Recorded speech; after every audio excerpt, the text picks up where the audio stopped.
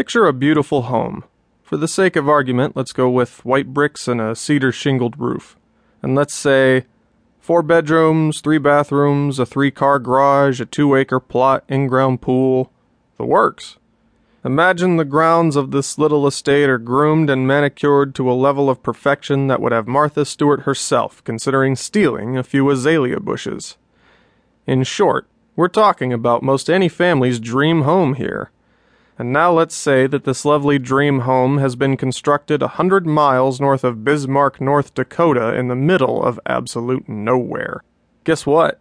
This property, pool and flower bushes and architectural roof and all, it's pretty much worthless.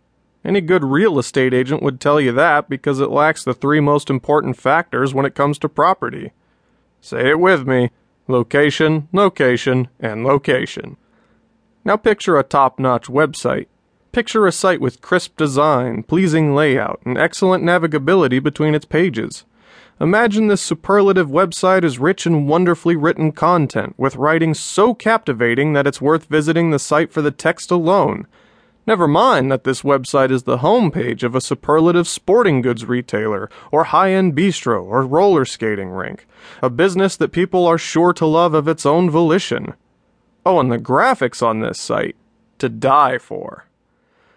But alas, imagine if no one spent any time or effort on optimizing this great website for search engines. Then it may as well be lost in the open plains north of Bismarck. No matter how great your website looks, no matter how well it functions, and no matter the quality of the content on it, if no one can find your site, if search engines like Google and Bing and review sites like Yelp.com aren't driving traffic to your site, then it might as well not exist at all. Search engine optimization, or SEO in its simplest terms, is the process of making your site more readily apparent to search engines, making it easier to find. An optimized site can be easily and quickly identified as relevant and respectable by a search engine when the searcher, meaning the actual human person looking for the bistro or the roller skating rink, punches a few simple terms into their browser. That's what SEO is in its simplest terms. A website that is optimized for search will lead to more online traffic, which will lead to more actual business. That's why any business owner or manager should care about search engine optimization. It's just that simple, in theory. But guess what? As you surely already know, you are reading this book, aren't you? It ain't actually that simple in practice. That's why I formed my SEO company, and why I named it SEO. See? SEO, in order to help clients make proper use of the essential techniques that make for great SEO. But there are never enough hours in the day to help all the clients I would like to assist with their websites.